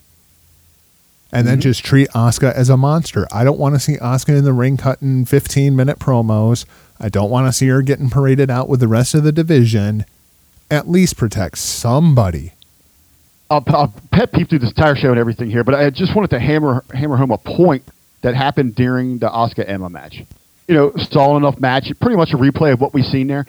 And sure, there were probably a lot of people watching that didn't watch that TLC match. So give it that same attention. Try to put some enthusiasm behind it. It's got to be hard for the talent to put that same enthusiasm less than 24 hours removed. I am talking going to the commentating booth. Oh, gosh. The commentary's been god-awful for weeks. You know, it's the Raw debut of Asuka, and in the booth, we got Corey Graves and Booker T playing Grab Dick. They were arguing about a freaking podcast most of the match. I love me some Booker T, but God, he is just god-awful on commentary. God-awful. If I'm Joe Schmo, and I didn't invest my time watching TLC, and this is my first taste of Asuka, they pretty much ignored her. Yep, the only thing you want to do is go listen to that podcast. Yeah. Now we can move on to Bliss and Mickey. Bliss and Mickey. I thought the segment was fine. If you're going to continue, Mickey versus Bliss, right? But the problem is, we're not. Bliss is supposed to be focused on Natalya. Natalya should be focused on Bliss, even though she has a title match with Charlotte the week after. It doesn't make any sense. Well, I do want to give some credit where credit is due and show a little praise. You know, as you were talking earlier about how good Bliss is at those little things. I really loved her promo here. You know, she really went at the crowd and called them out for just being the sheep that they are and so easy manipulated. When she started trying to get them with the chant thing going there, and I thought that was great. I mean, she really turned it on them. I wish she would have gotten a "You Deserve It" chant. There was some coming. That's what got me. She's sitting there inside and she is slapping you in the face. And while there was a majority boos, you could hear the undertone of "You deserve." Like, what? So if you're Alexa, who are you supposed to be focused on right now? This big red versus blue showdown with Natalya? Or are you worried about the woman that is coming for your championship, Mickie James? Well, at this point in the show, I can see because they're not expecting all of this to erupt in their face this evening. So she's just trying to maybe tidy up, to put it to bed, that I took care of James. That's in the past now. So I can see her. She's trying to just tidy everything up, put a bow tie on it, or a ribbon on it, and send it out. If you're Natalya, who are you focused on? Because Starrcade is a week after Survivor Series, and you've got Charlotte in a cage for the championship. Or are you focused on the big red versus blue showdown with Alexa Bliss? It just doesn't make any sense. Yeah, there's so many other ways that you could present. If you want to have brand competition, that's great. We don't need all-out gang thug warfare every damn time, where everyone just shifts all their damn focus towards one direction here. Paul Heyman buries Jinder Mahal on the microphone. That's really the next thing to talk about, which is exactly what happened. Paul Heyman just buried Jinder Mahal. Isn't that what you took out of it? Yeah, I really enjoyed the promo. And he came right out. you'll usually notice when I come out here, I put over the challengers to Brock Lesnar. And he just blatantly come out and said, you know what? I'm not, because Jinder's a giant piece of shit. Fuck Jinder Mahal. Paul Heyman. Really? Paul Heyman is the voice of the internet wrestling community, is something else. The only thing that got me here is there was no reason for this. No, because Kurt blew his load at the beginning of the show. Yeah. I mean, what the hell is the point of it? Hey, man. Brock just got his easiest payday. There was no reason for him to be on the damn show. It's like they are setting the bar so low for Jinder Mahal that if he lasts like 3 minutes with Brock Lesnar, he can write it off as a win. That's what it seems like they're setting up here. I think this thing is going to go to a no contest. I think there is probably discussions going on in his creative meetings that they're talking about putting him over. I can't even begin to fathom a scenario where you put Jinder Mahal over Brock Lesnar. I can't. No contest, maybe. But Jinder winning outright, I just can't see it. I am not going to be surprised with some kind of major swerve coming out of this thing. So now we have the Jersey Mike segment presented by Kleenex. Sasha versus Bayley versus Alicia Fox. Alicia Fox, now your team captain for Team Red going into Survivor Series. So this is now the comedy aspect of the show. That's pretty much what I took from it. Is that where you're at with it? Yeah, this is a baffling move. You know, really, a question I wanted to pitch at you here. Maybe you can bring in some enlightenment into my life. Well, what does a team captain actually do? I mean, I know in the past, you know, back when we had our real traditional Survivor Series, I mean, in the past you had people wanting to follow a leader, to join a team, to take on other rivals that they had serious beef with. Now it just seems like an avenue they use just to cause this dissension amongst teammates because they're so damn lazy they can't figure anything else out to do. Especially amongst the women, when it's like, okay, the captain gets to pick the rosters. Well, yeah, but the women's division only got like 6 people on it, and Alexa's taking on Natty. So I don't even think do they pick the roster, or are they assigned? And then they're supposed are they supposed to be the one that comes up with this master game plan of sorts, even though the other people aren't listening to them? Or, I mean, what the hell does this position even do? Why would you, if you're Kurt Angle here, why would you even name a captain? You're the general of Team Raw. Yeah, you're the general manager. You tell us who not even the general. Not even the general manager. You're this. Apparently, you know, they want us to believe this is war. You're the general. You're leading your army. You put your team together and tell them to go what to do. If this doesn't lead to Alicia Fox cutting a promo next week saying, "I'm the captain now," I'll be very disappointed. So let's talk about the elefante in the room. What did you think of the SmackDown invasion? Hang on a second. I'll go grab your shovel. If I have ever said it before, this is the perfect freaking example. It irritates me to no end. The lowest form of lowest common denominator booking that I have seen in 10 freaking years here, people. This was really bad. And some people were trying to put it over to me, and I can't begin to comprehend. We're going to get to some of these reasons, but just a very basic. The hypocrisy that was shown by characters that you have built up, that you've invested time in, that you expect us as viewers and fans to buy into. Completely forgetting those traits and their personal values. Yeah, I mean, I can even go with some baby faces getting paid off by management to go jump other baby faces. I can get by with some of that. But there's some of these guys that this makes absolutely zero fucking sense. Why is Dolph Ziggler and Bobby Roode fighting side by side? Why is Baron Corbin even there when he fucking hates SmackDown? Like that's his whole character. That's his whole gimmick. His whole character is that he hates everything about SmackDown. And yet, there he is fighting for Team Blue. What the fuck? How out of place did Nakamura look? Yeah, Shinsuke's just walking around like, I don't even know what's going on right now, but you're wearing a red shirt, so I'm gonna punch you.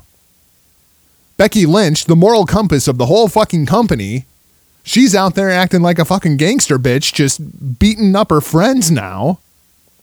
Because, you know, the whole 4 horsewomen thing. Evidently, red versus blue is far more vital than, you know, lifelong bond, 4 horsewomen, blah, blah, blah, blah, blah, bullshit. Red and blue run deep for life. I mean, you mean to tell me that Ricky the Dragon Steamboat would have went over to another show and jumped another babyface? Come the fuck on. What are you guys doing? Therein lies a point. You know, people heard that as an excuse why this makes sense. Oh, they need to show their brand is dominant. They want to make an impact here. Well, sure, you could be competitive and show that you're a superior athlete or that your team is better, but still holding a code of honor and professional conduct. It's called going down to the ring and scoring off like a real competitor and taking someone out one-on-one as any babyface should. And if your excuse is, well, they did this last year. Yeah, they did do this last year. Remember when Bayley came over to SmackDown and put the beat down on them? Guess what? Bayley's never recovered from that. She has never recovered from that. Because guess what? I can't explain to my 4-year-old it's November. You're going completely outside of your entire narrative structure when you're marketing to kids. Kids don't understand, oh, well, the good guys are bad guys now because it's November? Yeah, I heard that one. Well, it's November, man. They always do this. Just put it on pause. They'll get back to the other stuff in December. All right, so this entire month, so just as a fan, I'm supposed to just throw logic, throw it all out the window, and just sit here with my thumb up my ass because the calendar says it's November. So red and blue they just must forget everything and hate each other. I would cancel the WWE Network for the month of November if it wasn't for fucking NXT. That's how fucking stupid this was last night. Just makes absolutely no fucking sense whatsoever. How do you hide the entire goddamn roster backstage for 3 fucking hours before anybody realizes they're there? Well, I got a couple of theories on that. Well, you know, they weren't in the building. They weren't in the building. Well, how did they get in the building? AJ opened the door, let him in the side. Oh, how nice of Shane McMahon to lend AJ Styles to Raw for the night so he could just let the SmackDown roster in the back door. And then turn around and go beat the shit out of the same fucking guys that he was tagging with earlier in the show. Good fucking God. And people trying to put this shit over to me. Tell me I'm just supposed to accept this because it's November? Well, yeah, that's a gentleman that I highly respect. He's a good friend of both of ours. Mr. James Money MacGyver. Had a great conversation with him about this. Until he says to me, well, this is what they do this time of year. We should just accept it. You know, that's like someone saying, hey, look over there at your girlfriend with that dude. And you're like, oh, that's okay. She always sucks other dudes' dick. It's cool. It's cool with it. That's what she does. I expect it. But she's a good kisser, too. God. My personal favorite excuse that I saw. Well, if you don't like it, why don't you just shut the TV off? Guess what? 7 million fucking people have already shut the goddamn TV off because of stupid ass bullshit like this. Good fucking God. Enjoy your 1.76 rating tonight on SmackDown. Fucking stupid as shit. Anything else that you want to say about Monday Night Raw or TLC? It is what it is. Man, I'm hot. You know, first impressions mean a lot, and they didn't even just stumble out of the gate. They pretty much just shit their pants right here. And I know as much as we've went off here, we've kind of gotten that out of our system. And I know we've had some conversation that they actually can save this thing, so it is what it is. We are starting to look forward to it. And I believe on our episode Thursday that we are going to come a little lighter on them, and we're going to share some directions they might move in to maybe save this thing. As long as the Raw roster doesn't show up on SmackDown tonight. Well, you got to remember, these people are going to be listening to us post SmackDown. I understand. I'm just saying, I really hope the Raw roster does not show up on SmackDown tonight, because if you set that precedent, we're 4 weeks out still from Survivor Series? Are we going to do this back and forth for 4 weeks? Because I already feel like that brand split is on life support. And if we're going to go back and forth like this for 4 weeks, at the end of 4 weeks, it might be time to pull the plug on the brand split in general. Anything else you got out of WWE for this week? And I'm ready to kick it over to break and come back to a WWE free zone. All right, let's take 5. And we'll go to a better place. We'll be right back. Yeah. It's alright, it's alright, it's okay, it's okay, it's all good, it's all love. I think we're in a better place, yeah. I think we're in a better place, yeah. I think it's safe to say it's alright, it's alright, it's okay, it's okay, it's all good, it's all love. I think we're in a better place, yeah. This feels like a better place, yeah. I think it's safe to say it's alright. It's been a minute since we last got up in it, so this feels kinda strange, kinda bootleg. But at the same time, since you've been a ghost, we've been toasting, this thing is up in grew legs. I had plans of a land where my band would demand plenty grands, but then you left. And at first I was bitter, I could not tell a lie, I was hoping you would do less. But I shook the demons, I want more from my people, even took to grieve, and then made changes the name to get hooked to ceiling, so one day we could all look back at the view. Now many crooks believe and they can come and get at Mayday's book. They scheming to divide us and grind us, they rooks, and even thought we might stop the ride if we didn't have the crew. I woke up in a place that I never knew. More looks in the book, more revenue. All the fans coming up saying, where are you? I'm just hoping that you're happy with the residue, cause it feels like the scenery is getting better for us all, and it needs to be. That's the goal, getting gold like vis-a-vis, cause everybody got a path, and it seems to me it's alright, it's alright, it's okay, it's okay, it's all good, it's all love. I think we're in a better place, yeah. I think we're in a better place, yeah. I think it's safe to say it's alright, it's alright, it's okay, it's okay, it's all good, it's all love. I think we're in a better place, yeah.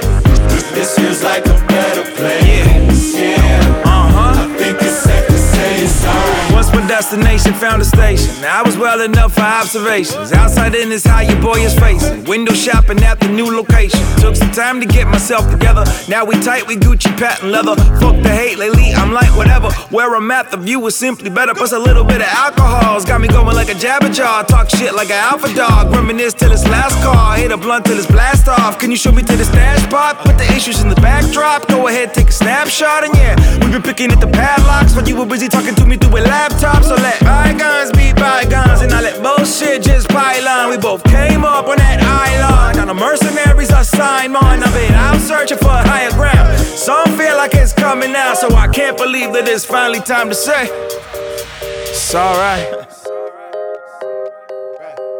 It's okay. True story. It's all good. It's all love. It's alright, it's alright, it's okay, it's okay, it's all good, it's all love. I think we're in a better place, yeah. I think we're in a better place, yeah. I think it's safe to say it's alright, it's alright, it's okay, it's okay, it's all good, it's all love. I think we're in a better place, yeah. This feels like a better place, yeah. I think it's safe to say it's alright.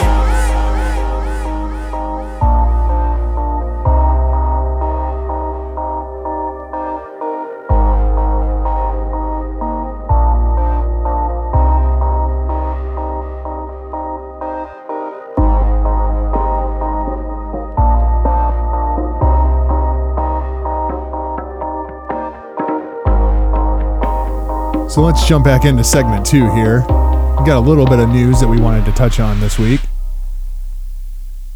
Let's start off with Impact Wrestling here, Rick.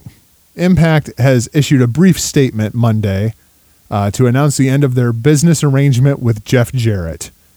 They say Impact Wrestling announced today that it has terminated its business relationship with Jeff Jarrett and Global Force Entertainment Incorporated effective immediately, per the statement on ImpactWrestling.com. So I guess number one, the company is now called Impact Wrestling, which is funny because there's an independent promotion here in Iowa called Impact Pro Wrestling. That'll be an interesting story to follow. For some reason, I'm thinking that going back maybe to when Bischoff and Hogan were with the company, that was almost the reason where they had kept, they had teased shifting to that Impact Wrestling, but they always kept that TNA name around. It was a time where they were juggling those names where it was kind of hard to say, okay, what are you guys? It was really hard to tell. And I think there was some legal issues there between those two companies. I believe you're correct. The thing where this gets real interesting is it looks like Impact is moving north and is going to become a Canadian territory, basically. Once you start getting into international copyright law, that's very, very different than strictly United States copyright law. I believe dealing with your domestic. I believe they got around that because the title of the show was Impact Wrestling. Just like That's Monday correct. Night Raw, Tuesday Night SmackDown Live. But they couldn't call the company Impact Wrestling. That's correct. That's how it was always explained. And I believe it was Mr. Bischoff who kind of spoke out about that, or was speaking on behalf of the company whenever that question arose. He was saying, the difference here is that we're TNA Impact Wrestling. Impact Wrestling is the program. It is not actually the name of the promotion.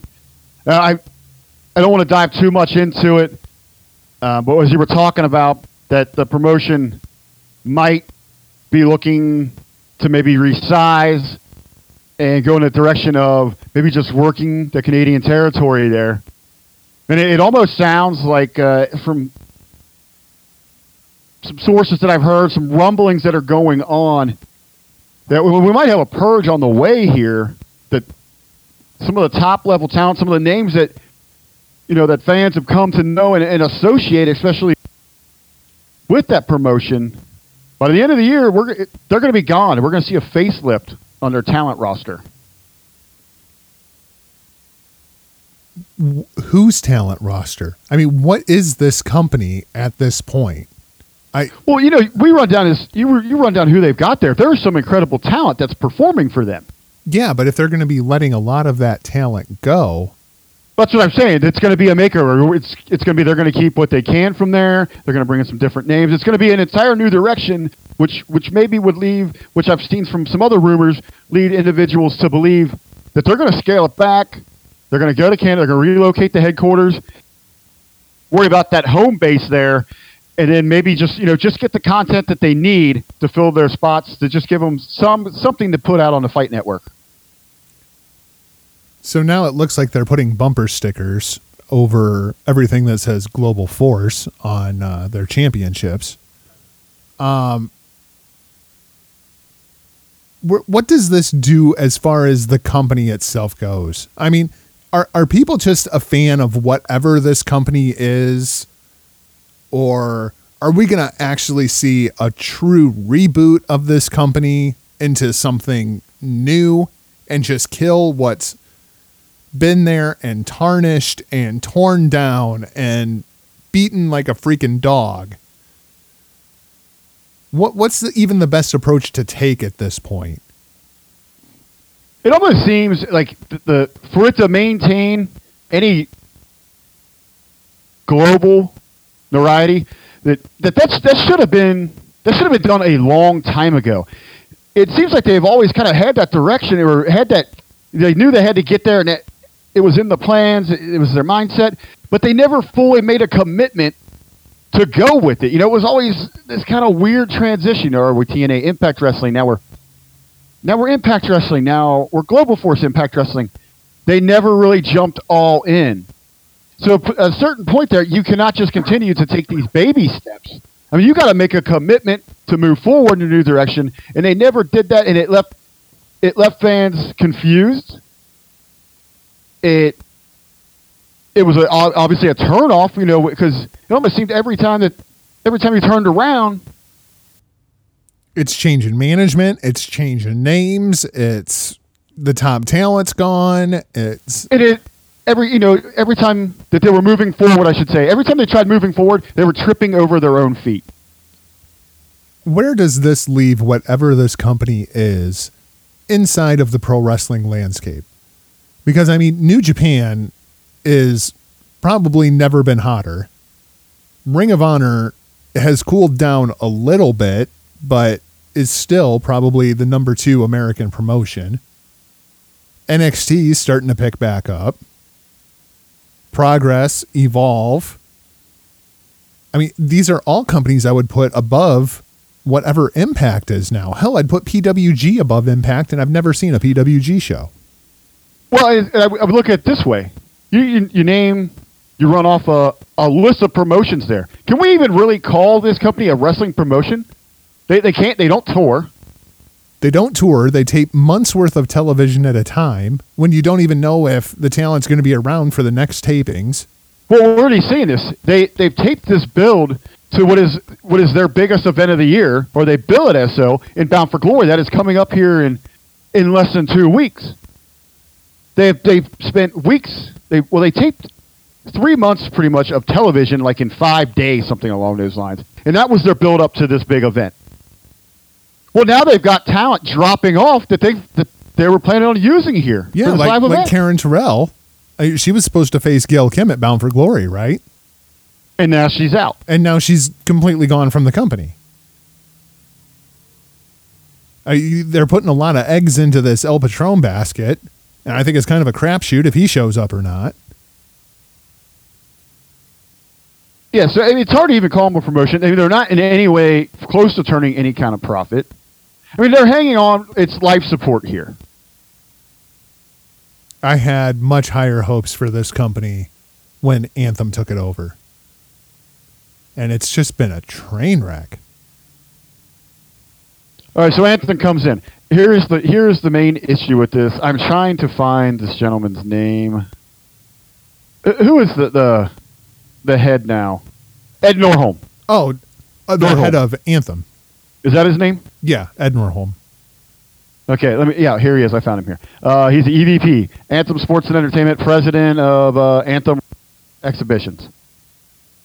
This guy is the reincarnation of Jim Herd. I laugh because it's true. Yeah. No matter where he is at right now, if he's up at home in Canada, or if he's at the HQ down in Nashville, no matter where he is at, you can smell it on Normal. He has got that Herd stank on him. He thinks he knows what he wants to come in here. He wants to come in here. He wants to play big promoter. He has no idea what he is doing here. Every move that he has made has backfired. And believe it or not, he's making Dixie Carter look like a pro wrestling genius.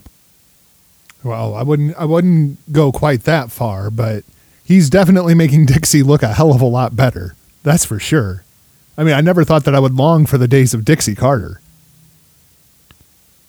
Man. So at least with her, you had some stability in the company. She, as terrible the moves were, and some of how the product would falter at times. Hart was there. She did care moving forward. And this guy just comes off as an asinine jackass. I'm really curious to see how we look back on Dixie Carter in 10, 15 years. Those early days of TNA. I always thought that the reason she was holding on for so long was that she always just had in her mind that she just wanted to remain relevant in the professional wrestling business. 10 to 15 years, I don't really even think that a lot of people even remember her.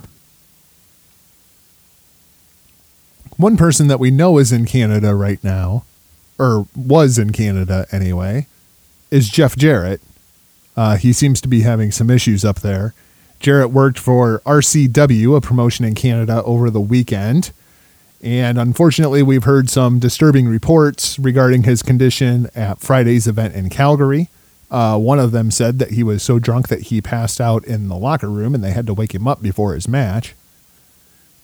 Meanwhile, Jarrett did not appear as advertised for the promotion in Edmonton. Promoter Steven Iwanchuk, I'm sorry, I totally badgered that, I'm sure. You'd think watching as much hockey as I do, I'd know how to pronounce that. Issued a statement on the RCW Facebook page suggesting that Jarrett boarded a plane and left the country on his own accord on Saturday morning due to his own issues. Jarrett has now came out and commented on his release from Impact Wrestling and the GFW situation, saying that Anthem is out of money, which may or may not be a true statement. Our friends over at WrestleZone reached out to Impact Wrestling when Jarrett's claim and comment and said that statement is inaccurate. Anthem and Impact Wrestling are looking forward to a successful 6-day tour in Ottawa, November 5th through 10th, and much more. I don't know what's going on with Jeff Jarrett here. Obviously, I picked up on it when I watched the Triple Mania show, and we've heard nothing but terrible things about backstage issues since that Triple Mania show. It sounds like Jarrett is just a mess right at the moment. Yeah, it's really sad to hear something like that. A fan of the gentleman's work in a business or not, he's a human being, and to see someone struggle with, if it's, depression or dependency issue. This actually is, some of this news here is the first that I am hearing of it. I didn't pick up on it. Not really sure why I didn't see it, but it seems like just maybe a time to step away a little bit. I think that would be the best thing right now for Jeff Jarrett. I think Jarrett needs some help. And unfortunately, that's not going to happen until Jarrett decides that he needs some help. I just hope that he gets it because, like you said, whether you're a fan of the guy's work or not, he's a human being, and you hate to see him go down this path. Well, and I think, and more so too, man, when, a lot of people knocking, but when Jarrett's good, he's good for this business. He's done a lot here. And his family, he's got the roots invested in it. He knows what's working in the business. He has shown that he can run the business. It's just hard to do that when you're battling with some demons on your back. In a little bit happier news, the illness that sidelined Bray Wyatt and Roman Reigns is now believed to be the mumps. Initially, there were fears that it was viral meningitis, and wrestlers were tested for that, but symptoms and test results have diagnosed the condition as the mumps, according to various sources. That is good news. It means Reigns and Bray will be able to return hopefully soon, depending on the recovery time after dealing with the illness. Meltzer of the Wrestling Observer reports that the wrestlers have received shots on Thursday to prevent any further spread of the infection. Although WWE could have been exposed before the shots were administered and those symptoms just haven't manifested yet. Mumps symptoms after exposure typically take about 2 weeks to show up. So we'll keep a close eye and see if anybody else just happens to disappear from TV as more testing is taking place this week. Let's see here. Looks like that the infection can range from anywhere to 12 to 25 days. So it sounds like Reigns will be back in time for Survivor Series. That's really what I'm hearing. Just in time. Just in time to come and save the day. For Team Red. I think I'm going to go puke now. Ricochet has won the PWG Championship and at the same time has pinched a nerve in his back. Not good when you wrestle the style of Ricochet. Also not good when you could finally sign with NXT here in about, 84 days now? Now let me ask you something. You know you've got just that brief waiting period. You know, in the grand scheme of things, I mean, what's 3 months? I ain't taking a fucking booking. No chance in hell am I taking a fucking booking. And I know we hear this with some people, that if they just go out and work a safe match with somebody that they know everything's going to be protected. I mean, this is your ultimate payday, which you've been working for in your career. Why risk that? Guy knows one speed. Unfortunately, he reminds me a little bit of Daniel Bryan in that respect. Hopefully, this is not a nagging injury. As somebody who suffers with back injuries and chronic back pain, I can tell you this ain't good. Especially when you wrestle the style that Ricochet does. The only thing that is potentially good about this is maybe it'll slow him down just a little bit. That brings us to Madison Rayne. Here we go. Madison Rayne had an NXT tryout. We saw pictures of her down at the Performance Center. Then the next thing I see is she's winning a women's title somewhere. She's being advertised for Shimmer and WrestleCade now. Do we take that as the tryout didn't go well? Or is she just fulfilling previous obligations? Do you want to see Madison Rayne join the likes of NXT? I almost, in ring, I've always been a fan of Madison. I've actually watched her for quite a while, back actually from her beginning when she got going with the Ohio Championship Wrestling.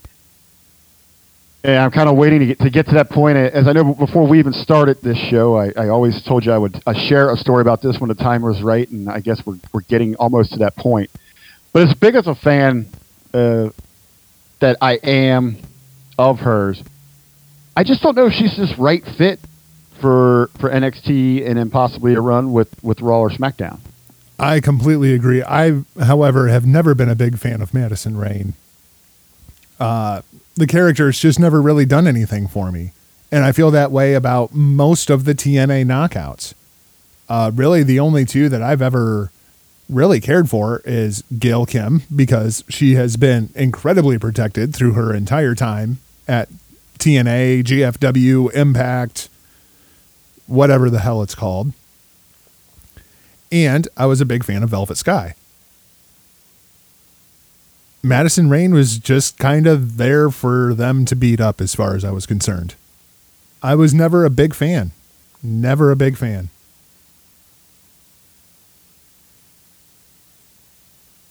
You're awful quiet over there. I'm just kind of thinking about reminiscing. Reminiscing of your fond days of Madison Rayne?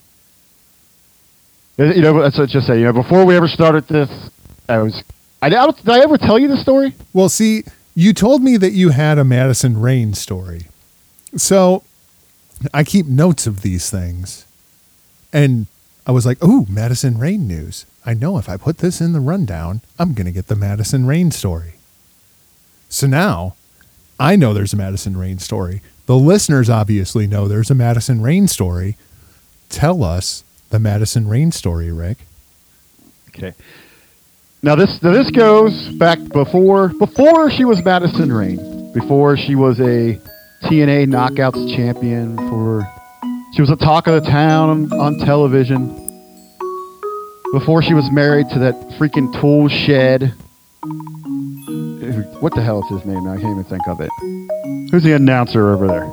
Fucking Jeremy Borash. No. She married to Josh Matthews. Yeah, not Borash. I like Jeremy Borash. It's Josh Matthews. She was married to that douchebag before she was on the creative team. Long before she had those sweet, luscious tatas of hers, when she was breaking into the business, and She was just little old Lexi Lane. She broke into the business mid-2000s right here in the good old state of Ohio. Broke in with the Ohio Championship Wrestling. But she worked throughout the state. I think here in Ohio, we have a plethora of independent wrestling promotions. Every little town, about every other exit, if you take off on a Saturday night, you're going to find an independent pro wrestling show. It's actually pretty nice. You can go anywhere and pick up some great Ohio. Anything like that out here. It doesn't get a lot of the respect that it deserves when it comes to a wrestling hotbed, but we've got it here. There's a lot of great promotions, a lot of great talent come out of here. So anyway, this is going on probably, I'm going to say this is like 2006, 2007. So a decade ago, roughly. About a decade ago. Probably like 2007, 2008. It was fall, because I remember I had a jacket with me in long sleeves. It was a little crisp out. So we're out at a show, and I can't even remember what promotion it was. I want to say maybe it was War, which is Al Snow's original promotion. He got that going here in Ohio.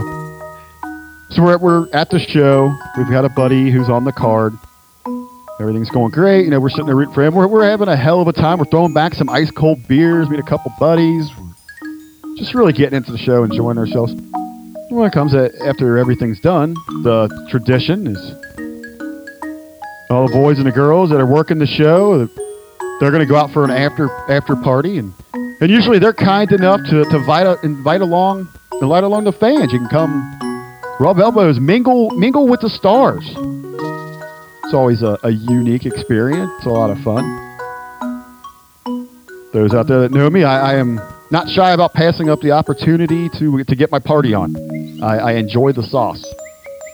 So we go to the bar there, and we're kicking back a few, and I don't know, a couple hours go by. I'm feeling pretty good. I got a couple down. And I really enjoy my Jägermeister, so I'm quite sure I was a couple shots deep into that.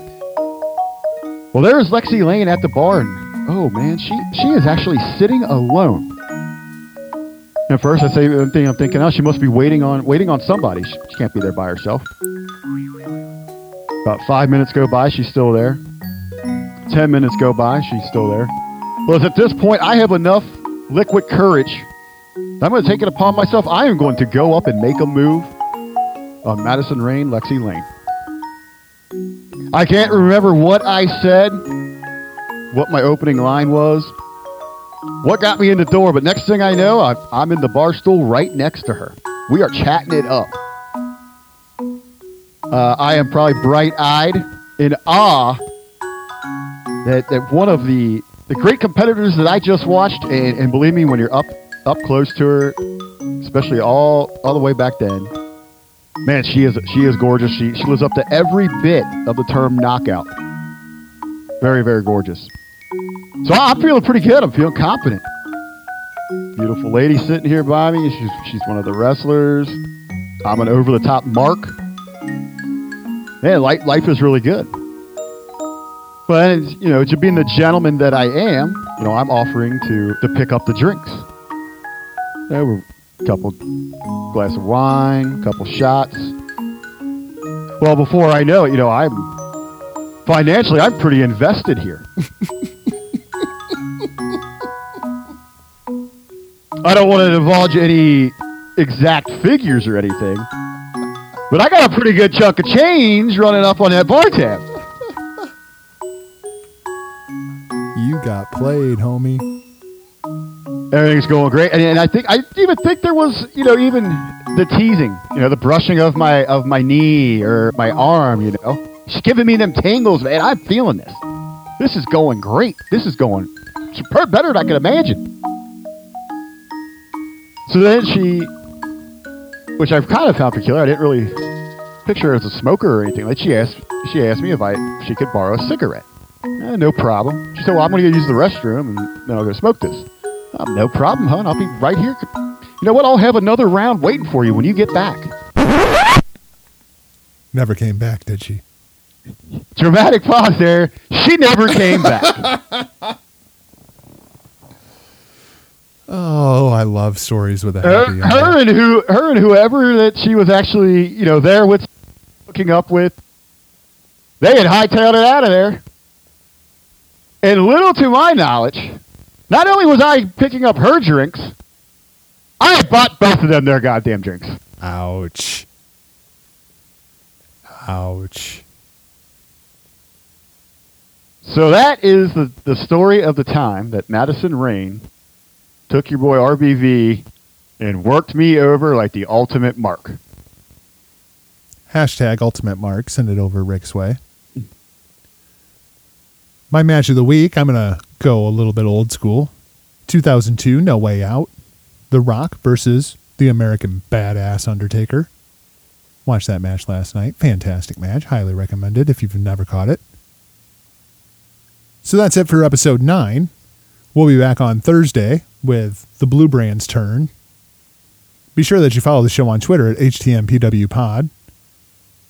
Find the show on Facebook, /Hitting the Marks. Drop us an email at hittingthemarks@gmail.com. Make sure that you subscribe to Hitting the Marks on iTunes or Podbean so that you never miss an episode.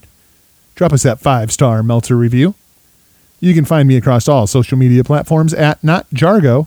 Rick, how do the stalkers find you? As always, you can find me over on Twitter at TheRealRBV.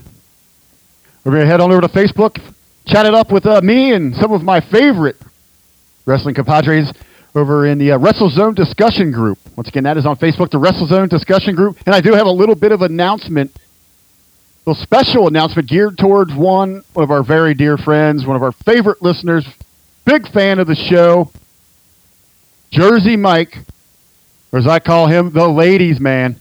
And I happen to know that he's got a little flavor that he likes to hang out in the club a little bit. He doesn't mind a little lap dance from time to time. Well, next week, I am hitting the road. I've got some traveling to do for work.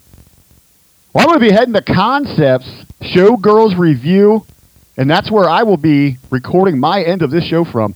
In honor of our friend Jersey Mike, I will be large and in charge, recording Hitting the Marks podcast right in the heart of one of my favorite strip clubs.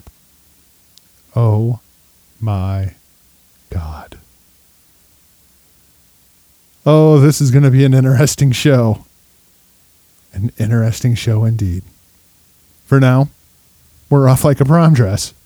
Talk to you Thursday. See ya. Point your fingers. Label me. I don't give up. I'll be your bad guy. Stop, go!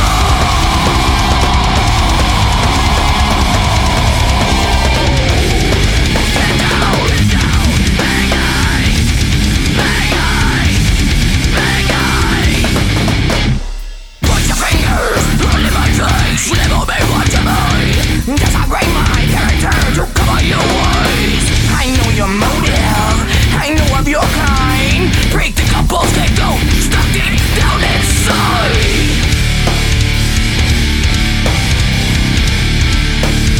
Wow, situation is a classic cliche. You'll be draping the blame on me. I smell self-righteousness. That's the bad guy. Go!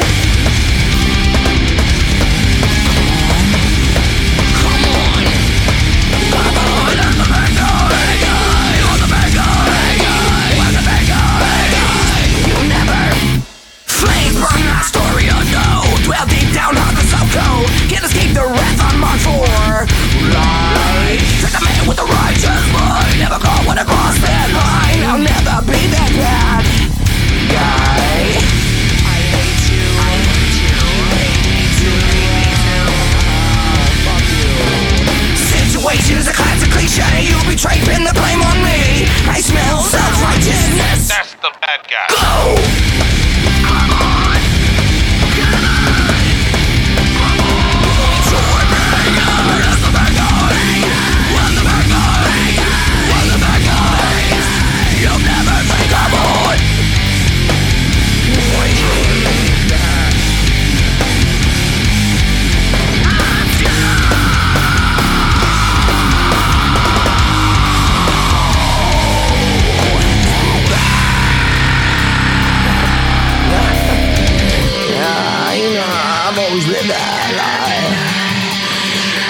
fucked your bitch and I lied. She was at home with me last night.